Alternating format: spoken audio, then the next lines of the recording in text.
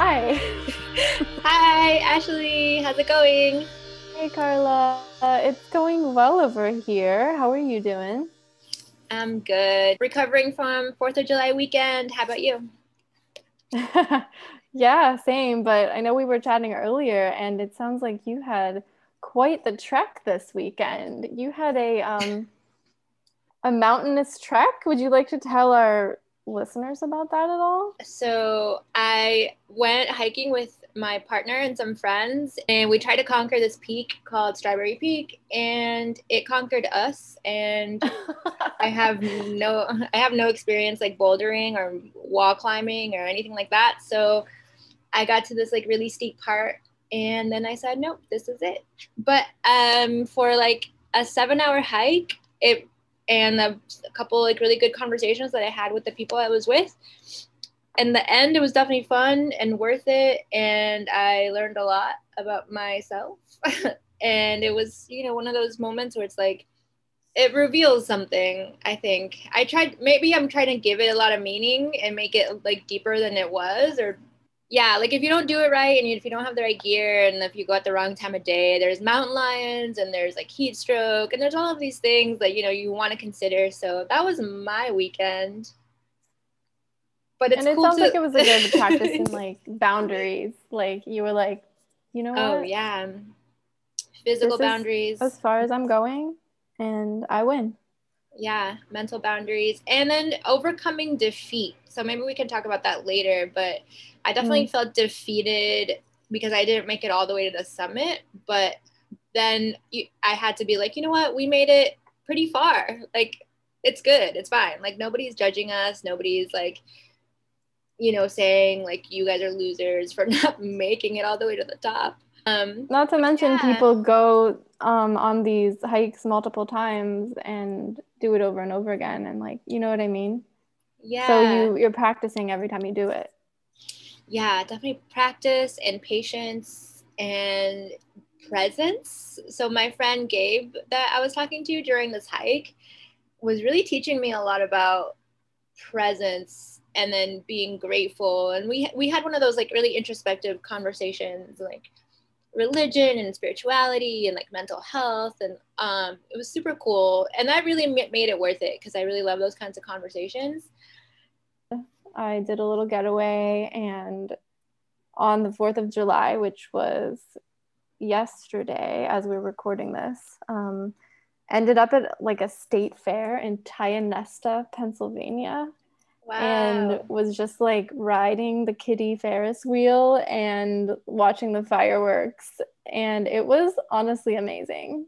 Like, Oh, cool. sometimes I talk a lot of shit on like Western PA, um, but I've been trying to embrace the presence more, like you were talking about, and just enjoying all those little things that are just so kitschy about Western PA. Mm-hmm, Like mm-hmm. state fairs and like fried Oreos and like the smell of cows in a pasture, just like so it was really enjoyable for that. I went to Applebee's. I mean, like just all these things. Like I just really owned my Western Pennsylvania experience this weekend. I'm super excited to introduce our guests. Melissa Yang joined the Emory Writing Program faculty in 2019 after completing her PhD in English in Composition and Rhetoric at the University of Pittsburgh. She teaches a range of courses from environmental composition to professional writing and will begin directing the Emory Writing Center in August 2021. Her research hones in on stories of birds and words, poultry and poetry, and revolves around the question of what can we learn about writing from birds. Yeah, I'm super excited to jump into this conversation. Melissa, welcome to Itty Bitty Coping Committee. How are you doing? I'm doing great. Thanks for having me. Hi, Yes, we're Melissa. It's so good to see you. Tell us how you've spent the pandemic because you have moved around a lot. So, give us your trajectory of how you've kind of moved around yourself just before the pandemic, during the pandemic, and where you are right now. Well, I tried to not move during the pandemic because that was a safety concern. So I actually stayed put. But Fair. before the pandemic, I moved from Pittsburgh to Atlanta. So Mm. theoretically, I am based in Atlanta, but physically, I am currently in Pittsburgh. Ever since receiving the vaccine, I decided Pittsburgh was the first place I had to return. All my friends are there and I love it there. So I am back. But during the pandemic, for the bulk of it, I was actually back home with my family in southern New Hampshire, where I grew up. So that's where I was not planning to spend as much time there as I did. I think that's the case for many of us who, early in the pandemic decided we need to go somewhere with people and then ended up stuck in that place for many months. So it's kind of weird because I had packed just my winter clothes, thinking I'd be there for like a few months and then ended up there until summer. And as I was coming to Pittsburgh, like I was going through my childhood attic, like, the suitcases of my clothes from high school, being like, what can I bring that I can still fit into? So that was a fun adventure. But yep. So now I'm back in Pittsburgh through mid-August and then I have to go back to Atlanta. I like that you sort of talked about being stuck, like that feeling of being stuck when you were in your hometown. I mean, how do you deal with that? Because I know a lot of people throughout the pandemic felt stuck, maybe not just physically. I know I've definitely been feeling it, emotionally stuck, like maybe like this feeling of, one of my friends threw around the term pandemic languishing. Like, how do you get out of that feeling, or how have you sort of navigated that? I think in the same way that a lot of people did through very long walks. So I spent a lot of time walking in the woods, southern New Hampshire. Originally, I feel like it's not even fair to use the language of stuck because in some ways I was, but I didn't care for New Hampshire growing up in it. And on my return, this is my first time spending a lot of time there since I was, college age, before college. And I kind of felt like I had a rejuvenated relationship to the place that I could more intentionally pursue by exploring what was there. And I found just about every week I was finding new hiking trails that I didn't know existed. And I was surprised that even staying with my family, I was worried that we would come out on the other end like hating each other more than we already did.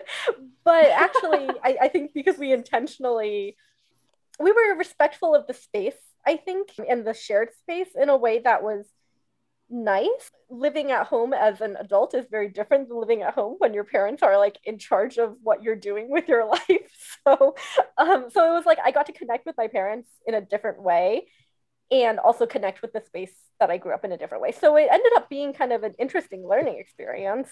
So in some ways, I was making the best of a, weird situation, but I genuinely did appreciate what being in that place did for me. But that's so cool that you got to like re-experience almost a place where you thought maybe you were like super familiar with, like where you grew up, and now you have a whole new outlook on it. So tell me, Melissa, what do you love about Pittsburgh so much? Oh my gosh, where to begin? I mean, yeah, wherever I go, I run into people I know. And I love that it's a small enough city that can happen. The sense of community, the art scene, the acro scene, just all of these things together make it a really wonderful place. I went to the museum for the first time since I got my vaccine over the weekend, and that was so exciting to see art again. So I could go on and on, but I love Pittsburgh. You were talking a little bit about like the anxiety you had, and how do you both feel now that restrictions are sort of lifting and we're not really seeing masks as much as we have in the past? I hate it. I wear my mask everywhere. I have the sense that everyone wearing their masks are the people who are vaccinated and the people who aren't are not, which I know is not a fair generalization, but that's where I am with it. So I wear my mask. So you're still a mask wearer everywhere? Oh yeah. How about you all? Carla, how do you feel about that? What's it like in California? Okay, so yeah, things are opening up. I'm in the habit of just like making sure I have a mask in the car or in my pocket or in my purse. Definitely don't leave the house without it. And I was at the grocery store yesterday wearing one. And then I was like, oh yeah, I don't have to wear this. But then I felt weird without it. And then I just didn't know exactly how to behave. Yeah, I just feel weird about it. I'm in the habit of it, but I loved wearing a mask during the pandemic, mostly because the anonymity of it. But now it just kind of messes up my lipstick, and I'm just like, oh, I have to fix So you mean that. you liked being anonymous? I really did. Yeah, I liked being anonymous, but that was probably a lie I was telling myself, because I was like biking. I saw a friend, and even though we recognized each other, he's like, oh yeah, I totally knew it was you. And I was like, oh great, this mask doesn't do shit. But as far as COVID is concerned, I was always fazed by the mask anyway.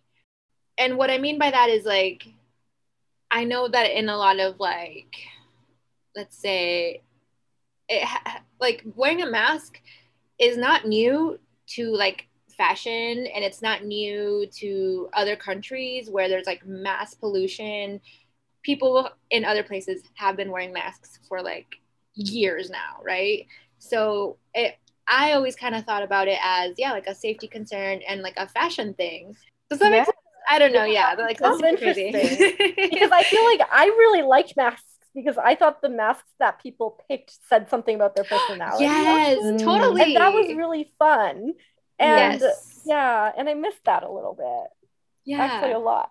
What kind of mask? Yes. You have, Melissa. Oh, do I have? Yeah. Well, actually, let me tell you about the collection of bird masks I have. I thought there would be something about that. I have 2 sets of pigeon masks. I have masks with little, I don't know what they are, little songbirds. I really leaned into the bird apparel. And then sometimes I'm concerned it clashes with the rest of my outfit, but I think I've gotten over that.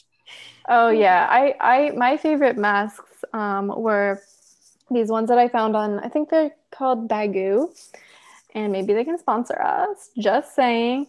And they were recycled material, these really bright, sort of mismatching material and they actually tied, so your face, it didn't have to fit your face perfectly, it would tie around, and you could tighten it as much as you needed to, but they were these bright.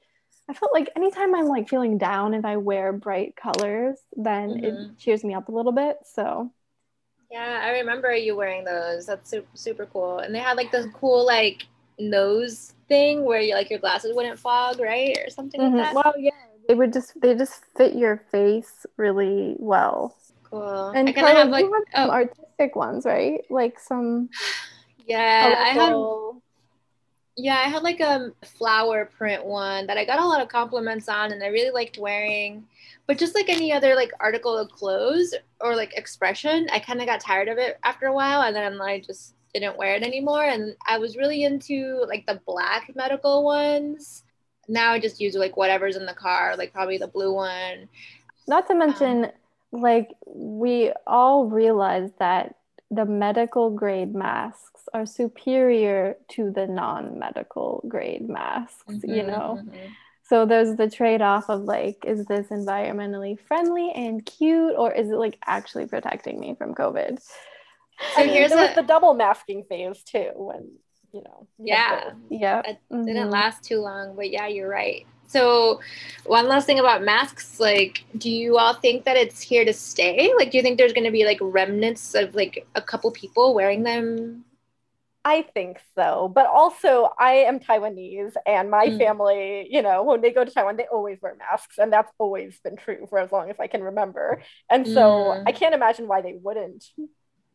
I'm gonna wear them during cold and flu season, forever, because I talked to a lot of people who were I didn't get any colds or any flu, at all, and those numbers are obviously have been going down because people have been staying apart, but also because they're wearing masks, and we know that masks work. So yeah, why not? At least during when we can't sort of keep up the social distancing when it starts to get cold outside for us here on the East Coast, Carla. And, let's get to the important part of your writing, Melissa. I think we all know what I'm going to say here, and it's jizz.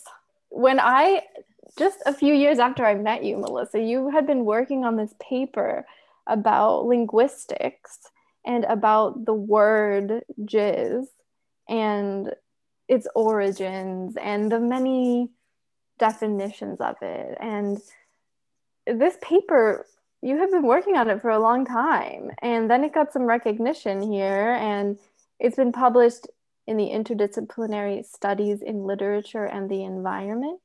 First of all, tell us the origins of jizz, and tell us what made you so interested in this topic in linguistics, the trajectory of this paper that you wrote.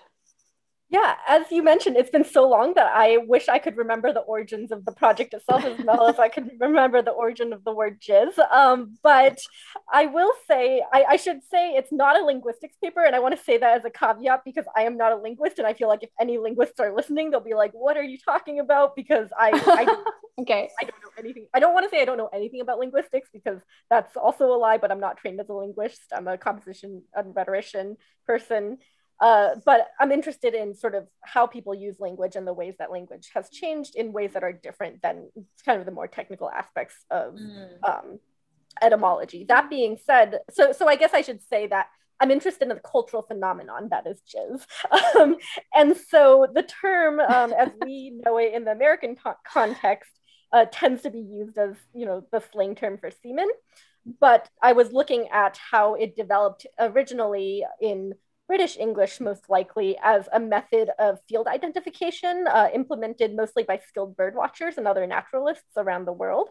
So it's a term that some people will define kind of synonymously as gist, and also as the acronym GISS, General Impression of Shape and Size, as just a quick way, when a bird flies by and you can say, oh, that has the jizz of a sparrow or something, and you don't know if it's a, song sparrow or a house sparrow, but you know that it looks sparrow-like, it's small, it's got this sort of ways of flight and the shape of tail or whatever. And so there's a lot of stories about how jizz came to be. And so some people thought, oh, it came from war terminology, and GISS is an acronym for a method of identifying flying aircrafts. But then people were like, no, that's not actually where it came from. That's just an acronym. So there's kind of back and forth around that. And so I was really interested in the ways in which these definitions were speaking to each other, were kind of taking us in little circles through history and through different oral histories. And so there's actually been a few good articles written on it, but they had never been brought together before. So I was interested in creating that landscape of pieces that had been written about this to kind of construct it. And also the utility of this term, both as like this model for ways of interesting words and ways of looking at words, but also like in thinking about teaching different ways of reading. And so thinking about field identification and this sort of expertise that's developed through jizz. And how was that received in the academic community? Did it lead you into these strange, awkward conversations with academics? So interestingly enough, I think the best conversations that have come of it have been birders who have found me on Twitter. And so there's been a few birders associated with Birding Magazine, actually the books editor there. I don't remember how at some point we found each other on Twitter, and I don't remember exactly what, but one of them like tweets me whenever jizz comes up. And I was just like, this is great because I can sort of keep my fingers on the pulse of this term as it's circulating in birding world and beyond. And every now and then people on Twitter realize, this other meaning of jizz. And then one of the editors of Birding Magazine will tag me and just be like, so Melissa, what do you think? And most recently, Birding World has decided that they don't like the term jizz and they want to replace it with vibes. So Vibes? Vibes, like the vibes of a bird. which is, I mean, it is generally the gist of the term. So it's interesting how, because, you know, just feel uncomfortable, but I love that. I'm a fan of it. Vibes of a bird is also very cool. And vibe has that subcultural slang to it as well. Yeah, so interesting. So it's still developing. So maybe the sequel, Vibes, will be coming at some point. There you go. Melissa, how long have you been birding? Like, so I apparently started birding when I was living in California, right after college. And I had gone on a few bird walks in the Presidio when I lived in San Francisco because there was just some really great leaders there. But I was not an avid birder. I grew up with birds, like pet birds, cocktails and parakeets and a finch. So I've always loved birds, but I had never really looked at birds in the wild until around that time. I also didn't really get into birding then. I just went on the occasional bird walks. It wasn't until years later when I was in my PhD program and I couldn't get away from writing about birds. I did not go to my PhD program planning to write about birds, but I just kept writing about birds. And at some point I realized, you know, I was writing about taxidermy birds, mostly dead birds. And I thought I need to go look at living birds.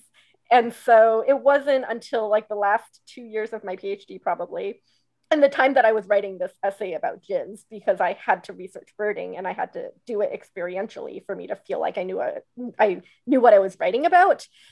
And I feel really strongly about doing that in everything that I write. Like I need to feel really embodied and connected to my work. And I need to try to figure it out from as many research angles as I can tackle. And so learning how to bird was part of the project for me in writing that essay and in writing other pieces about birds. So yeah, it was kind of the latter half of my PhD, I really started getting into it. And I did my first birding competition, which I did not win anything, but it was so much fun when I got to Pittsburgh like a few weeks ago. Oh, wow. How does that work? What is a birding competition?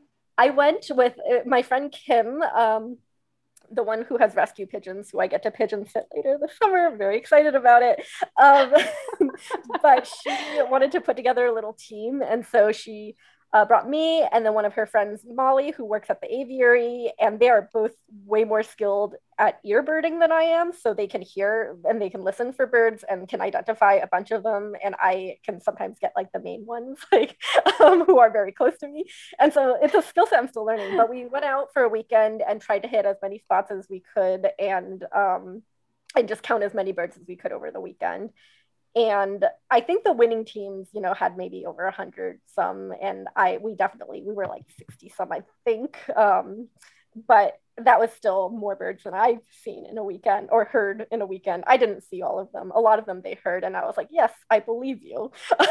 So do people just like lie to win birding competitions? So, like, what do you win? This is an interesting, so yes, but mostly no. Like it has happened, and there's a term in the birding world, and this is another term that I will someday write an essay about, I think, called a stringer.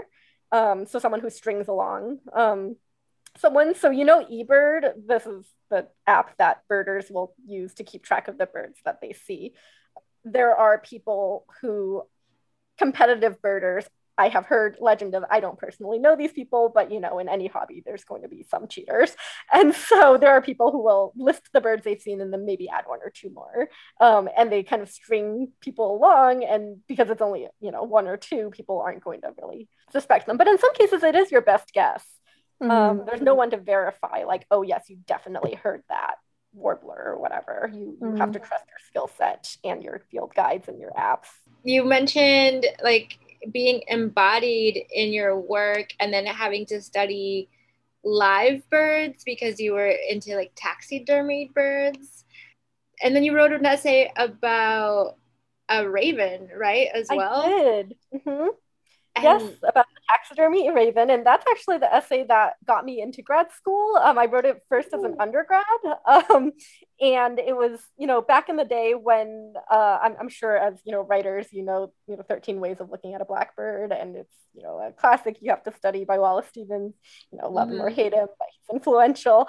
And so I was doing a play on that, and it was 13 Ways of Looking at Grip the Raven, which is the raven who influenced Edgar Allan Poe to write his poem about the raven, but it's also the pet bird of Charles Dickens, and who was fictionalized in Barnaby Rudge, one of his novels. And so I was looking at all the different manifestations of this bird, and also Charles Dickens had 3 different ravens. Some people think they were all named Grip.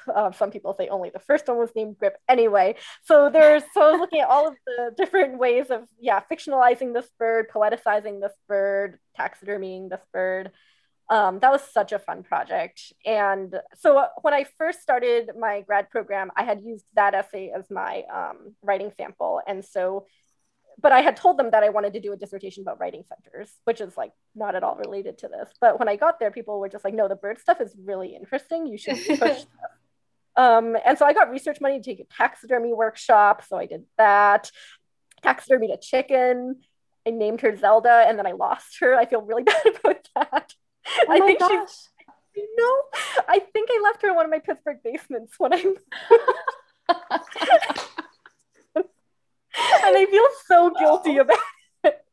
But one day, maybe that's when I don't write fiction, but some days I'm like, if I were ever to write fiction, I would write something about Zelda and what happened to Zelda. That is so funny. Melissa, I feel like it's important for you to tell our listeners where all of this Gothic, if that's the word, topics, where all Gothic topics come from. We're talking like taxidermy, ravens, teeth. I know you write a lot about teeth, which is really interesting. Talk about your Gothic youth, please. I was kind of a, aspirational Gothic youth, I would say. I never really lean into the aesthetic fully. I had very strict Asian parents, so I can only do it to a degree. But it's interesting because I think I've always had an interest in the morbid, and I don't know where it comes from, but I was one of those kids in grade school who got really into serial killer stories, and all my friends who I made were because we were all into the same serial killers. And then we would take law and ethics in school, and our law and ethics teacher would be like, "You're the least ethical kids ever. Like, what are you doing?" And I mean, we did it, we would say really awful things in class just to play devil's advocate. I don't do that anymore. I'm a teacher. I know that's annoying, but back in the day, I feel like that drove a lot of my interests growing up.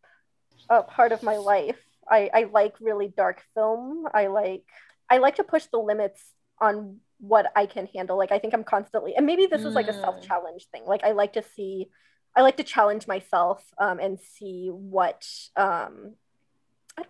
not even what I can accept. I don't quite know what it is. I'm curious about limits, maybe. I haven't had the pleasure of meeting you IRL, but I feel like we have a lot in common because I leaned heavily into like a Gothic aesthetic school, and my parents were like, what the fuck is happening? Where did we go wrong? And I grew up in like a kind of a strict, Hispanic household. So they were just like totally just, they were confused. I was confused. I don't know what was going on, but I was definitely shopping at like Hot Topic, and I got in trouble for like wearing spikes at a homecoming dance. I was trying to where were the spikes? On the outfit? Yeah. Oh, on my neck. I had like I had a spiky necklace. I remember those. Wow. Yeah. Like, what's wrong with this? And then like, which really got great. Yeah, exactly. Like a spiky bracelet and like spikes on my boots and all kinds of stuff. But it really made me think of like limits in a way, and my innate, I would say possibly like disdain for like authority, or like right, like we're pushing, like how far can I go with this? Like, can I really go like in a full like what kind of music can I get into? What kind of films? My parents were like, oh, you just want attention. But I was like, no, I'm genuinely interested in like these weird movies, this weird music, quote unquote, That's just the fact, like it made me kind of a giddy and excited, like hearing you talk about like the intersection of like, back to your bio, like the poultry and poetics, and like Edgar Allan Poe being inspired by this like taxidermy bird named Grip, which I had no idea had such a like incredible history. And like, do you know where Grip is now in the world? Yes, Grip is in the Free Library of Philadelphia. You can go visit him in the special collections. Wow. In the shadow box. Did you guys, when you were kids, did you because it sounds like we all had conservative parents to a degree. I mean, I went to Catholic school for like 7 years.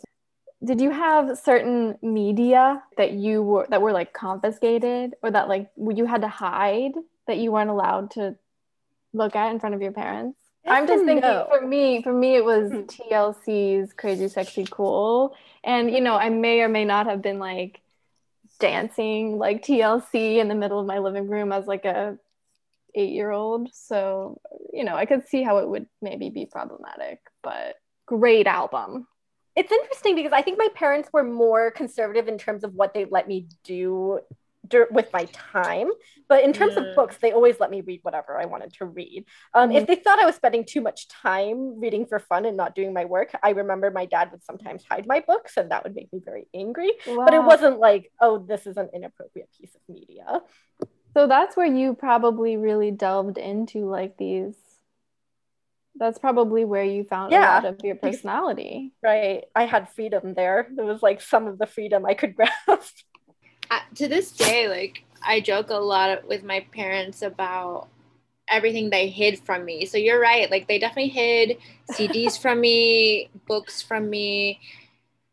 I found the books. Oh, like, I would dig. I was a little detective. I went and like found my shit again. I really, really, really hate to like admit this as an adult, but I think I'm not the only one. But I was into like I guess what you could call like alt rock, right? Like I was listening to like really bad music subjectively and objectively, like Korn, Slipknot, kinda, and just like my dad just like didn't understand like, why do you like this? And again, aesthetically, I think I was just experimenting and like trying to find myself, because I definitely grew out of that phase. If they would have just let me have that freedom, I might have a lot more like a broader perspective, because I definitely was like trying to claim something as my own, and it definitely was not my own. You know what I mean? I was borrowing these, like I was appropriating different like cultural like phenomena, and I was just honestly looking for myself, because I don't know, I just didn't I'd never fully identified with even like a goth aesthetic, or like the punks or the skaters or any of those people. Like I never was, I was kind of a shapeshifter in a way, because I would go from like these different groups. But yeah, my parents definitely hid my CDs. So we have that in common. TLC were in the I know, right? Like the closet. Right, exactly. But then also, go ahead, Carla. Oh no, I was gonna say really quick that like I'm pretty sure it was like one Halloween when I was like 14, and I put on black lipstick, and I was like, this is awesome. And I just was like rocking black lipstick for a year.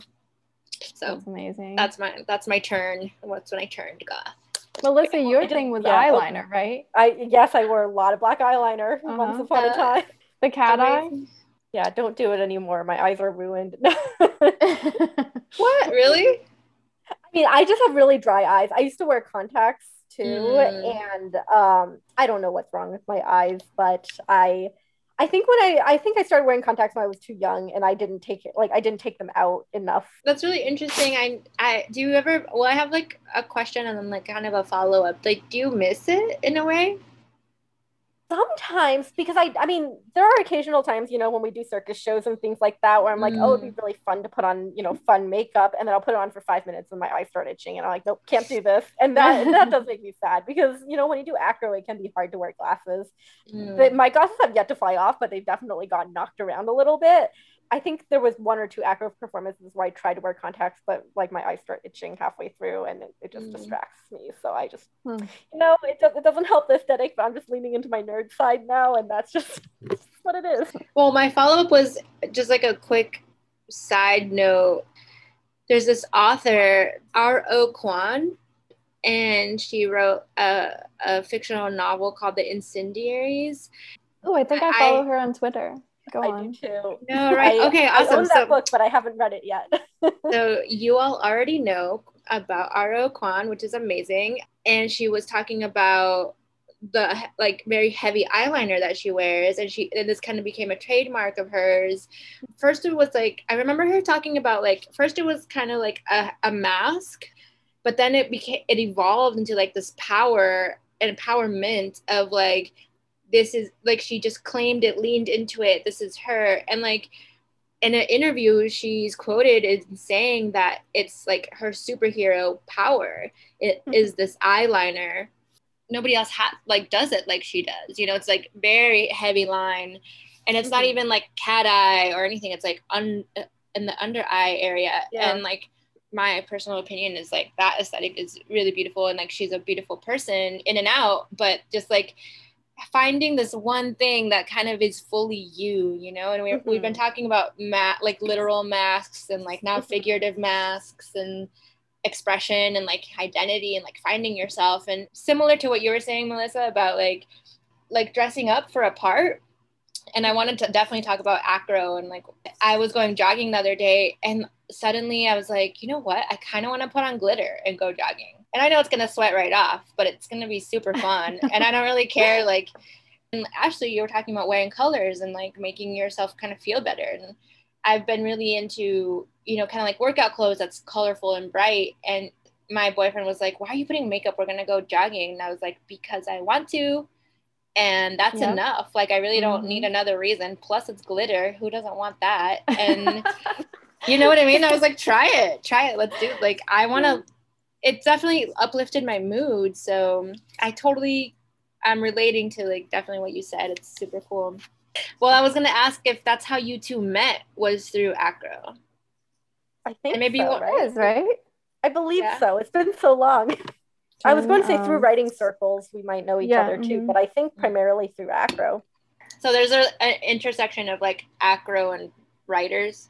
Is it just us? Or is it, there's not a lot of writers. Mostly they're engineers. Yeah, it is mostly engineers. It's a very crazy number of engineers in acrobatics. Yeah, so weird. Well, how did you get into acro? Yeah. So also in San Francisco, which is an interesting thing. I realized both like acro and birding I started when I lived in San Francisco, and it was just I was only there for 2 years, so it was a very sort of short period of my life, but where I found two of the most formative things. I really like collaborating with other people, and so when I moved to Pittsburgh shortly thereafter, I was looking for an acro scene, and sometimes I would see people doing acro. I was always too nervous to approach them because I'm just like really shy and awkward, and I didn't want to go up to people and be like, hey, can I join in?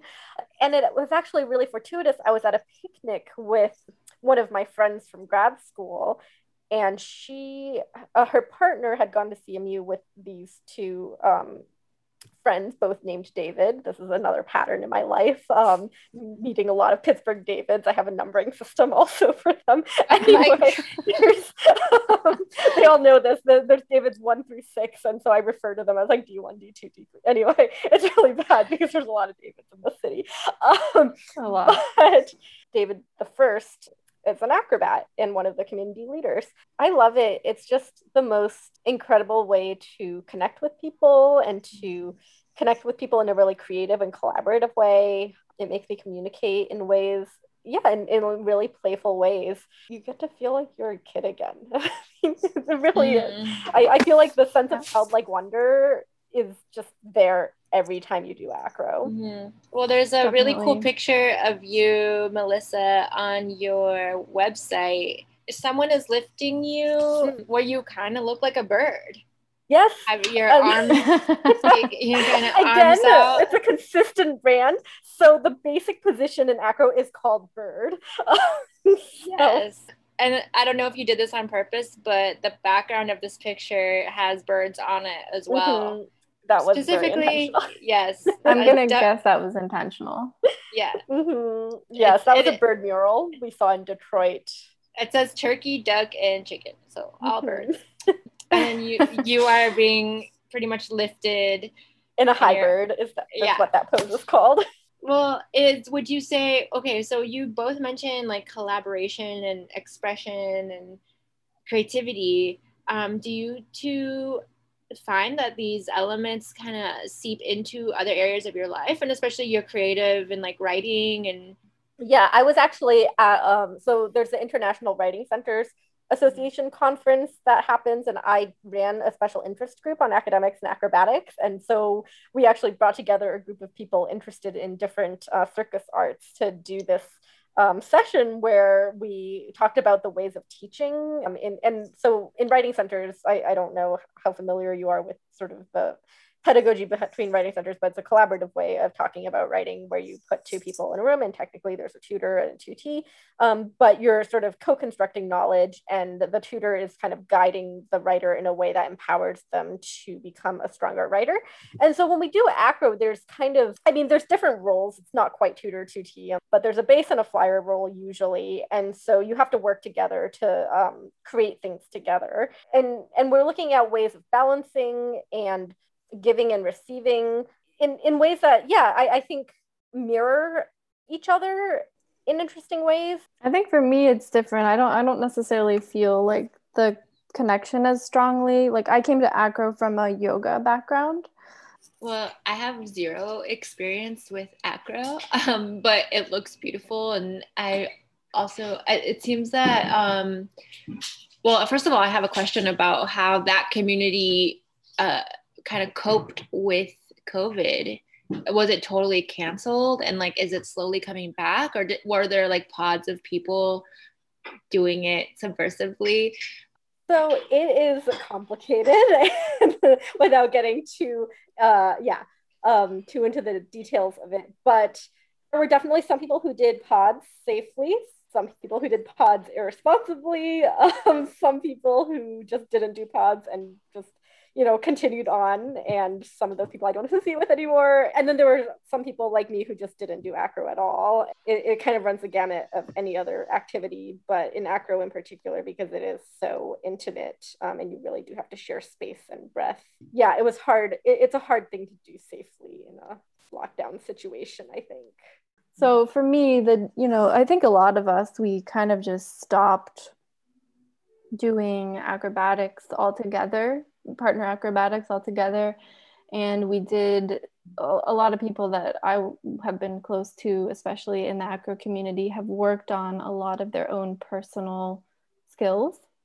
Like there was a lot of solo handstand training, for example. There was a lot of solo work that we could do to progress. Coming back into it after not doing it for 16 months has been a really challenging thing mentally, maybe even more than physically. I will do things that I used to be really comfortable with, like jumping into a handstand in someone's hands, and just feel so much fear because I just haven't stood that high up in the air on someone's body in over a year. And it's like, oh my gosh, do they have me? Are they going to drop me? Will I fall down because I don't remember the technique? And these were things that some of these moves I almost took for granted as second nature because I used to train so often. And I was joking that, these are things I used to do on, pavement. Now I'm like a 5-mat flyer. I need to do things on like 5 mats to feel comfortable doing that.